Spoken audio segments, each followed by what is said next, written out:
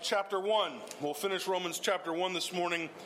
We will be in verses 18 through 32. Romans chapter 1, verses 18 through 32. This is the word of the Lord. For the wrath of God is revealed from heaven against all ungodliness and unrighteousness of men, who by their unrighteousness suppress the truth. For what can be known about God is plain to them, because God has shown it to them. For his invisible attributes, namely his eternal power and divine nature, have been clearly perceived ever since the creation of the world in the things that have been made. So they are without excuse. For although they knew God, they did not honor him as God or give thanks to him, because they became futile in their thinking, and their foolish hearts were darkened. Claiming to be wise, they became fools, and exchanged the glory of the immortal God for images resembling mortal man, and birds and animals and reptiles. Therefore God gave them up in the lust of their hearts to impurity, to the dishonoring of their bodies among themselves, because they exchanged the truth about God for a lie, and worshipped and served the creature rather than the Creator, who is blessed forever. Amen. For this reason God gave them up to dishonorable passions. For their women exchanged natural relations for those that are contrary to nature. And the men likewise gave up natural relations with women, and were consumed with passions for one another, men committing shameless acts with men, and receiving in themselves the due penalty for their error. And since they did not see fit to acknowledge God, God gave them up to a debased mind to do what ought not to be done.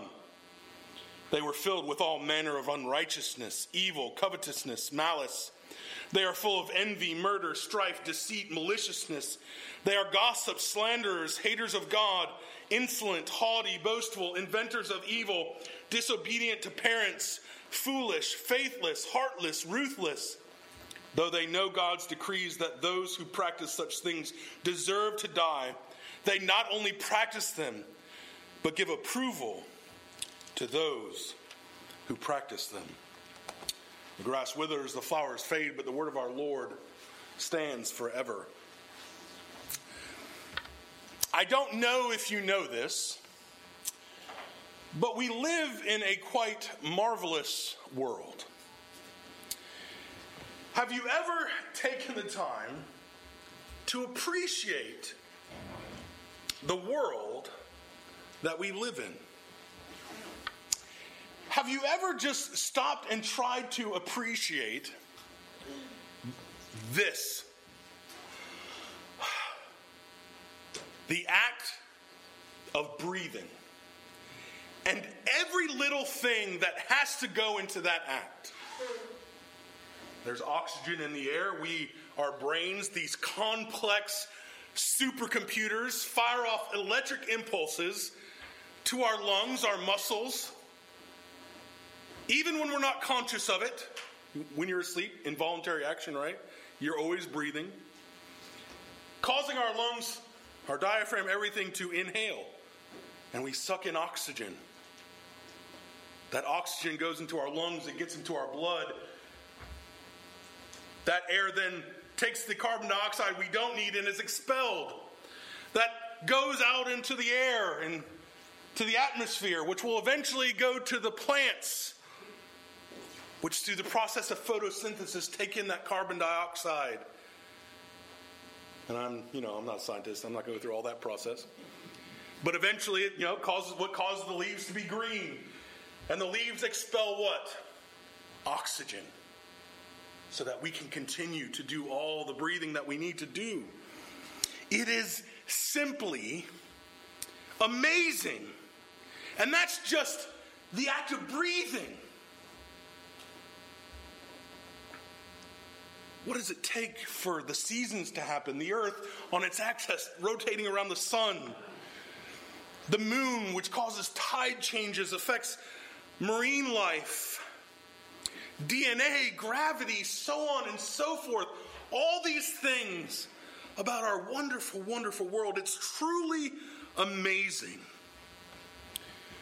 How has all of this come to be? What do we see as we look at this world? What do we see in creation? Does it matter what we see in creation? Paul, as we've been going through Romans, is continuing in his argument. We saw from the very beginning, as he came and he gave his introduction, he gave his section on thanks, and last week he set up the theme of his letter, and we're transitioning now into the first major section of Romans.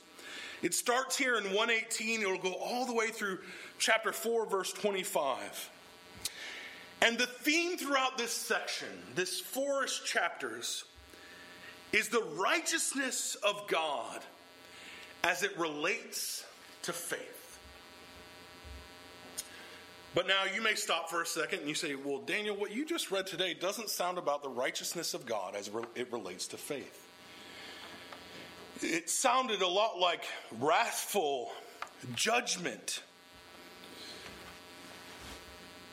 And certainly as we'll go on, we'll see righteousness and faith over and over again.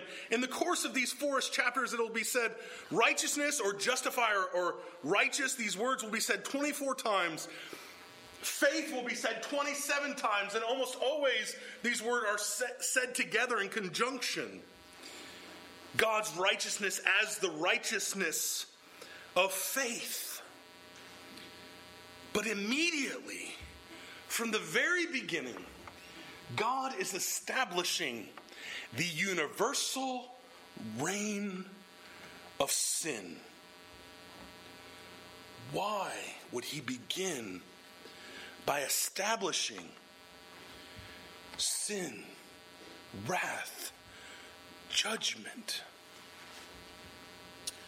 Paul here is preparing us for the message of God's righteousness. And to do this, he needs us to understand that sin is a real, ruling, dominant force. Sin is a real thing. And if we do not believe that sin is a real thing, then we cannot understand the righteousness of God as it relates to faith.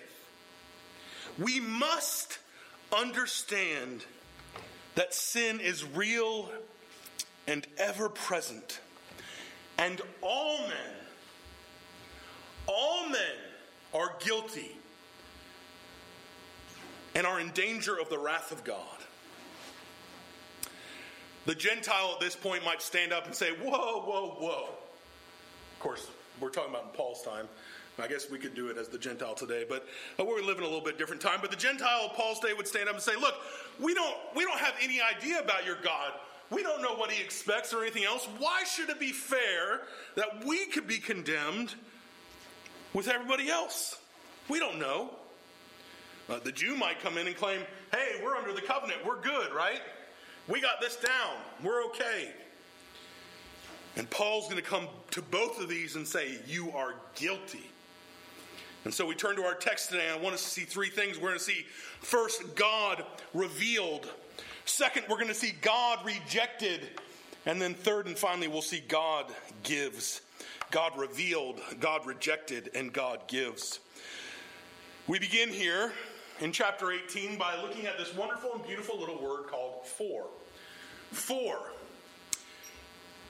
When you see a word like that, you have to understand that it's relating to something else. Remember, we just got finished saying in verse 18 or 17, the righteous shall live by faith. Because, therefore, the wrath of God is revealed from heaven against all ungodliness. Paul is explaining the previous statement that the righteous will live by faith. There is a real wrath and judgment that is being talked about here. But it is important for us to consider this question. Why is wrath, or the reality of wrath, so important? Why should we even talk about wrath?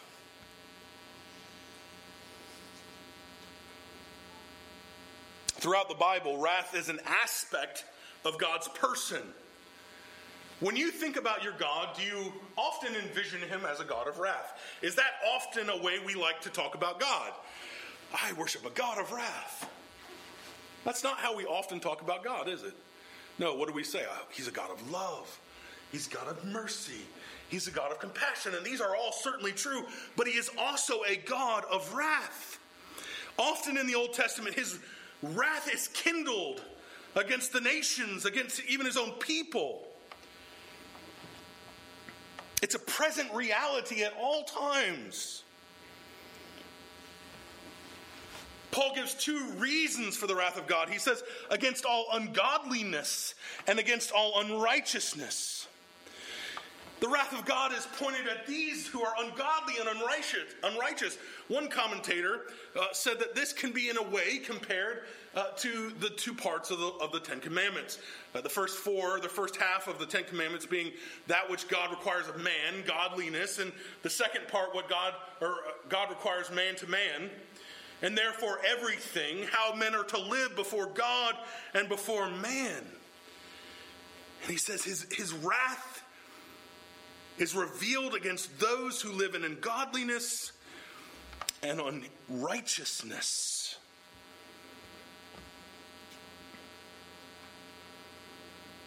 All people are under the imprisoning effects of sin.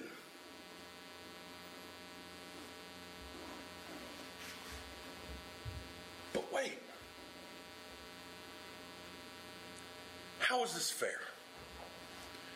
How is it fair that all men, without exception, are under the wrath of God? What about the South American tribe or the tribe in Africa or that remote, distant person who has never had a chance to hear the gospel?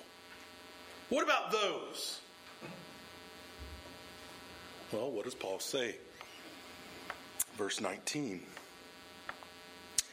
For what can be known about God is plain to them because God has shown it to them.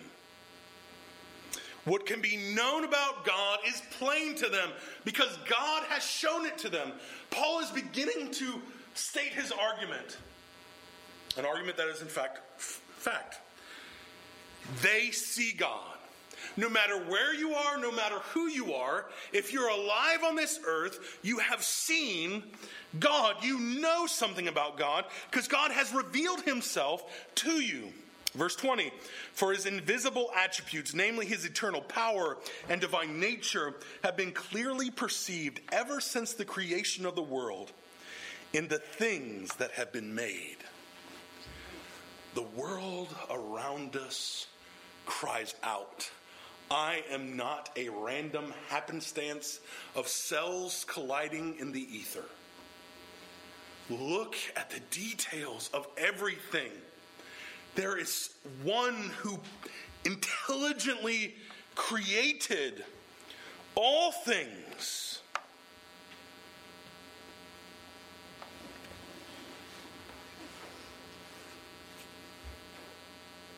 And they have seen him. They have witnessed him. But they have suppressed this truth. They failed to embrace it. In view here is, for Paul, is all who sin. All who sin, all who see God and reject him are subject to the wrath of God.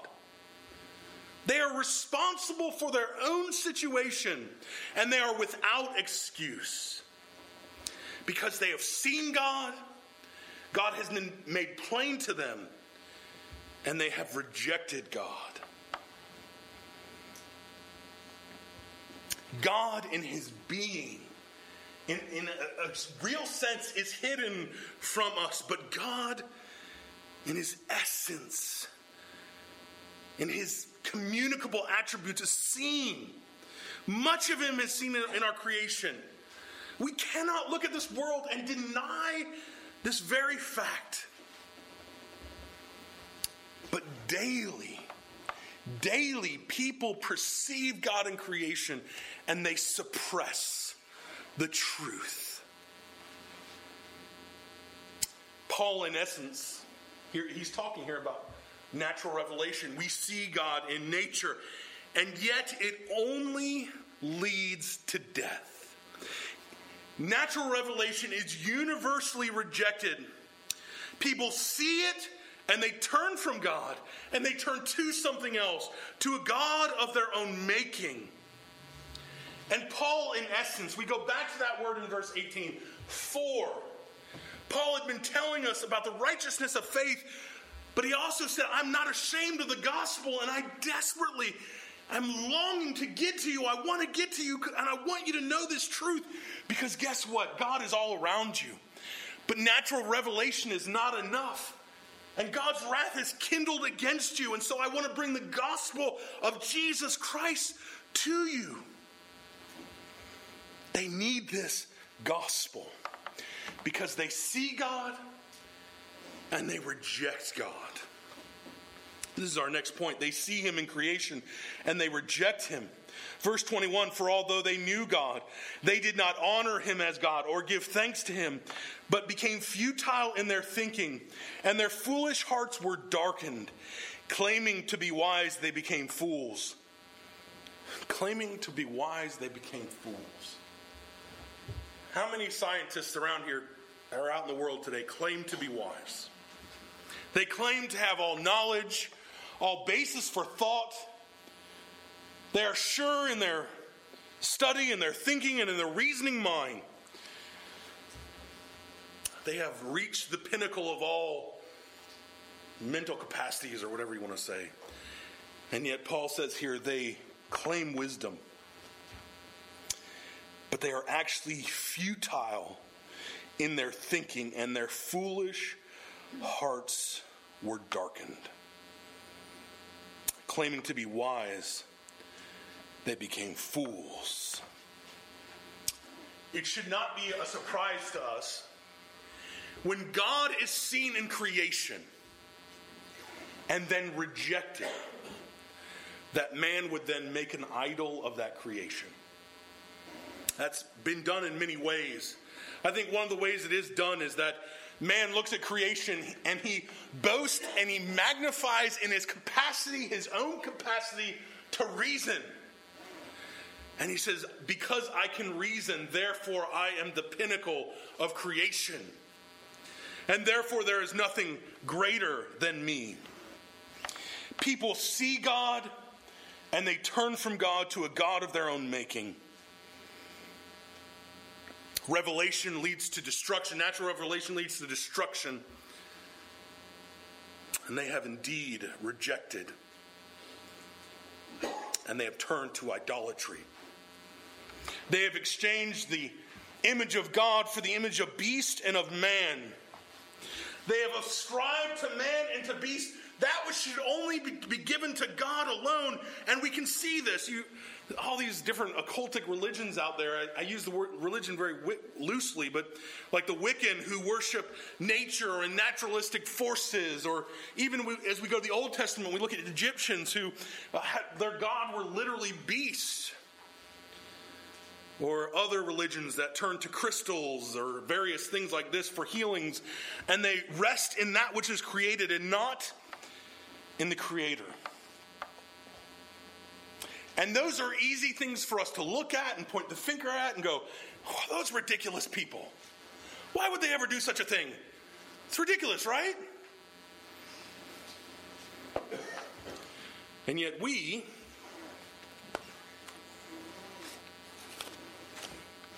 do the same thing every day.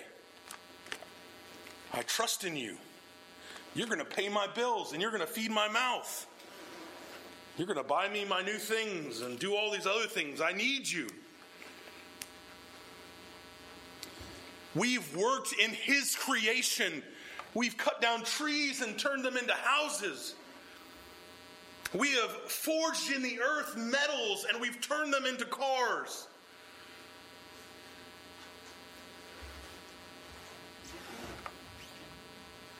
We have worshipped the created and not the Creator.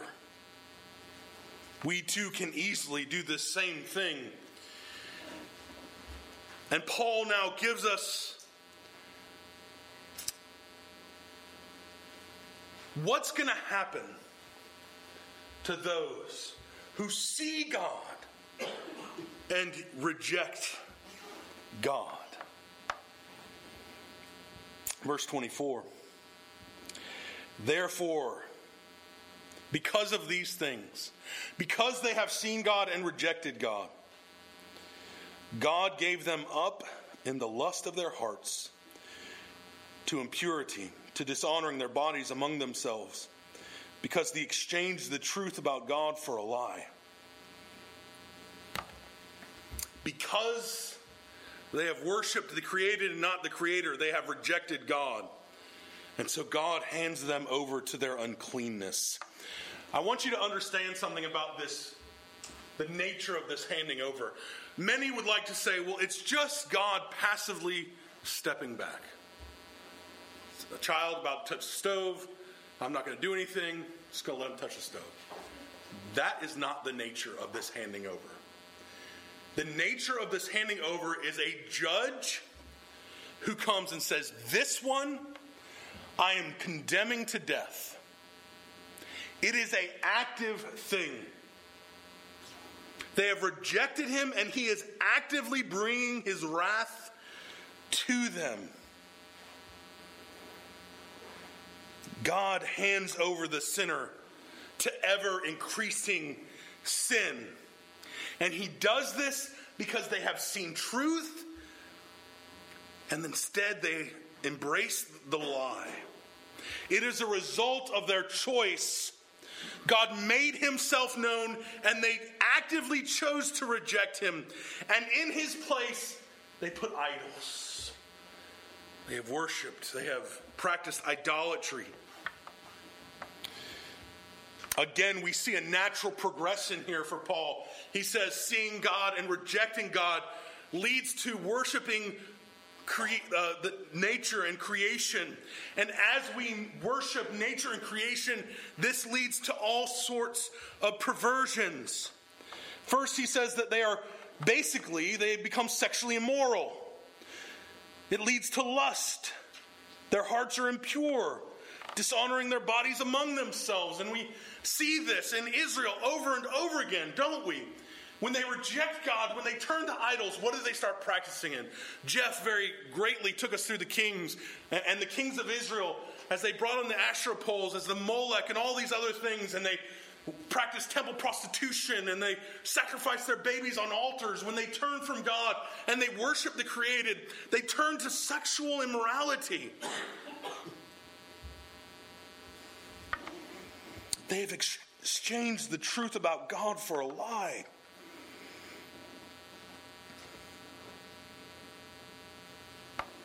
This goes on, he says, and it progresses to them, leads them to dishonorable passions. Those that are against nature, it's called uncleanness. Paul here begins talking about homosexuality. Women sleeping with women and men sleeping with men. And this, quite frankly, we all know this is something that's not popular to talk about today. It's a hard thing to talk about. Our culture, our society has accepted it as okay. And if we speak against it, then we're bigots, we bring forth hate speech. And the world begins to tell us, and even churches have begun to embrace this notion, we must change our beliefs so that people don't think badly of us.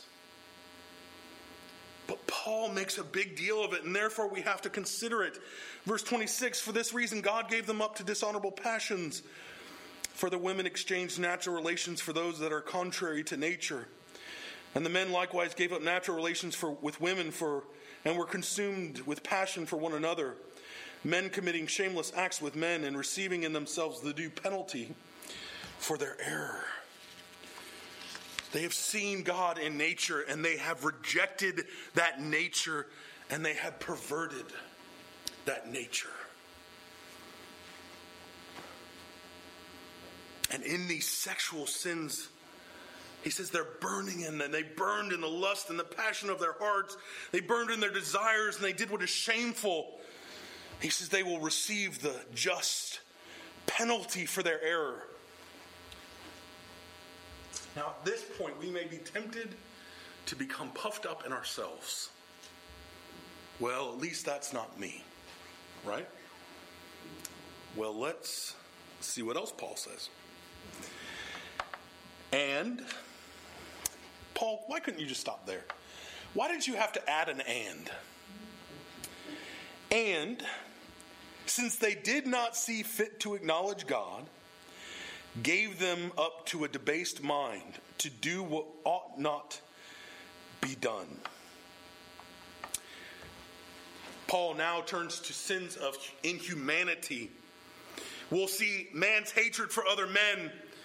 And this whole list again is pointing to idolatry. He hands them over to a worthless mind. Their minds have rejected God and nature, and so their minds become worthless. They were filled with all manner of unrighteous evil, covetousness, malice. They are full of envy, murder, strife, deceit, maliciousness. Now it starts to get a little hairy, I think. They're gossips, slanderers, haters of God, insolent, haughty, boastful, inventors of evil, disobedient to parents, foolish, faithless, heartless, ruthless. Though they know God's decrees that those who practice such things deserve to die, they not only do them, but give approval to those who practice them. There's a sense here we have to understand where it's not just sexual sins. He's talking about so much more. He's talking about you and me. How many of you have been boastful? How many of you ever spoke bad about someone? How many have ever gossiped about someone? How many of you ever disobeyed your parents? I know I've done that a few times. Even still in my old age, are foolish, faithless, heartless, ruthless. This is all of us. It's envy, it's slander, it's arrogance, and all of these things are products of the worthless mind. The mind that has been given over. We know it's wrong, and yet we do it anyway. They have seen God. They have known something about Him, and they know these acts are wrong. But their ultimate punishment is death. This is the death of Genesis 3. If you eat of this tree, you will surely die. This is the divinely imposed judgment of God. They have knowledge, but it's limited. It's confined to nature. And therefore, it is immediately perverted. John Calvin says it this way. It is therefore in vain that so many burning lamps shine for us in the workmanship of the universe to show forth the glory of its author. Although they bathe us wholly in their radiance, yet they can of themselves in no way lead us into the right path. Surely they strike some sparks, but before their fuller light shines forth, these are smothered. But although we lack the natural ability to mount up upon the pure and clear knowledge of God, all excuse is cut off, because the fault of dullness is within us. We cannot be dull. God has revealed Himself to us. He is all around us. He is in nature. He is in the very air that we breathe, in the earth and in the rain, and in all things. We cannot reject Him. To reject Him is to reject His truth. I have given you a list of things from homosexuality to ruthlessness to disobedient to parents. And no matter what your sin is, no matter the sins that you struggle with, there still remains the gospel. Yes, if we reject him, he will give us over to our lies, to our sinful desires, to our perverted hearts. But the goal of all this for Paul, his desire that he has, is that they would not remain ignorant, but that he would be able to come and preach the gospel of Jesus Christ to them, so that they would not be futile in their thinking, but they would know who Jesus is, that they would know what he has done for them and for you. We stand apart from God without excuse. We also stand apart from God incapable of reconciliation. But thanks be to God that he has sent his Savior Jesus Christ, that we might be reconciled to him. Have you embraced the righteousness of God? If the answer to that question is yes, then brothers and sisters, you are free from sin. And as Jesus said, go and sin no more. Live in your righteous identity. But more than that, live with the urgency of Paul. We're about here in a moment, when I finish, to sing the wonderful Christmas song. I know is one of my kids' favorites, and we're going to sing it every Sunday at the end here for the next few weeks. And I've done this very intentionally. That hymn, of course, is Go Tell It on the Mountain. Over the hills and everywhere, go tell on the mountain that Jesus Christ is born. Have you heard his word? Have you seen Jesus Christ revealed in his gospel? Have you surrendered your life to him? Do you know the condition of your heart apart from him? Do you know the condition of this world apart from him? Then go tell it. Without ceasing, without stopping. What is the point of the Christmas season? If all we do is, I love our decorations and they're wonderful and beautiful. But if we just decorate our church, what good is it? If we decorate our homes, what good is it? If we give each other presents and we say, well, this is remembering baby Jesus, but that's all we do, what good is it? If we come to this time every year and all it is to make us feel good and give presents, today, December 6th, is the Feast of St. Nicholas, right? Where we remember that pious individual, St. Nicholas, who would go around putting coins in the shoes of kids who were in need. And the story grew and grew and grew, and now it's Christmas time, and old St. Nick and Santa Claus. What good is all of this if it doesn't flow out? I heard a story recently, and I really can't remember who told it to me, but they were talking about a church who was talking about doing a Christmas morning service. And people said, well, we just don't have time for that. Do you realize how humorous that is? We don't have time on Jesus, the day we've decided to celebrate Jesus' birth, to take time to go celebrate Jesus' birth. It's lunacy in a sense, isn't it? Whether it's Jesus' birth or not, we don't have time for it.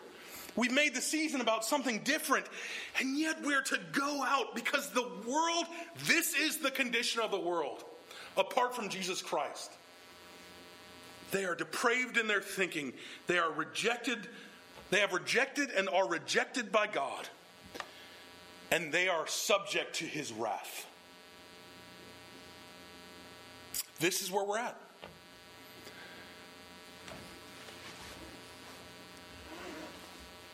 We, as believers,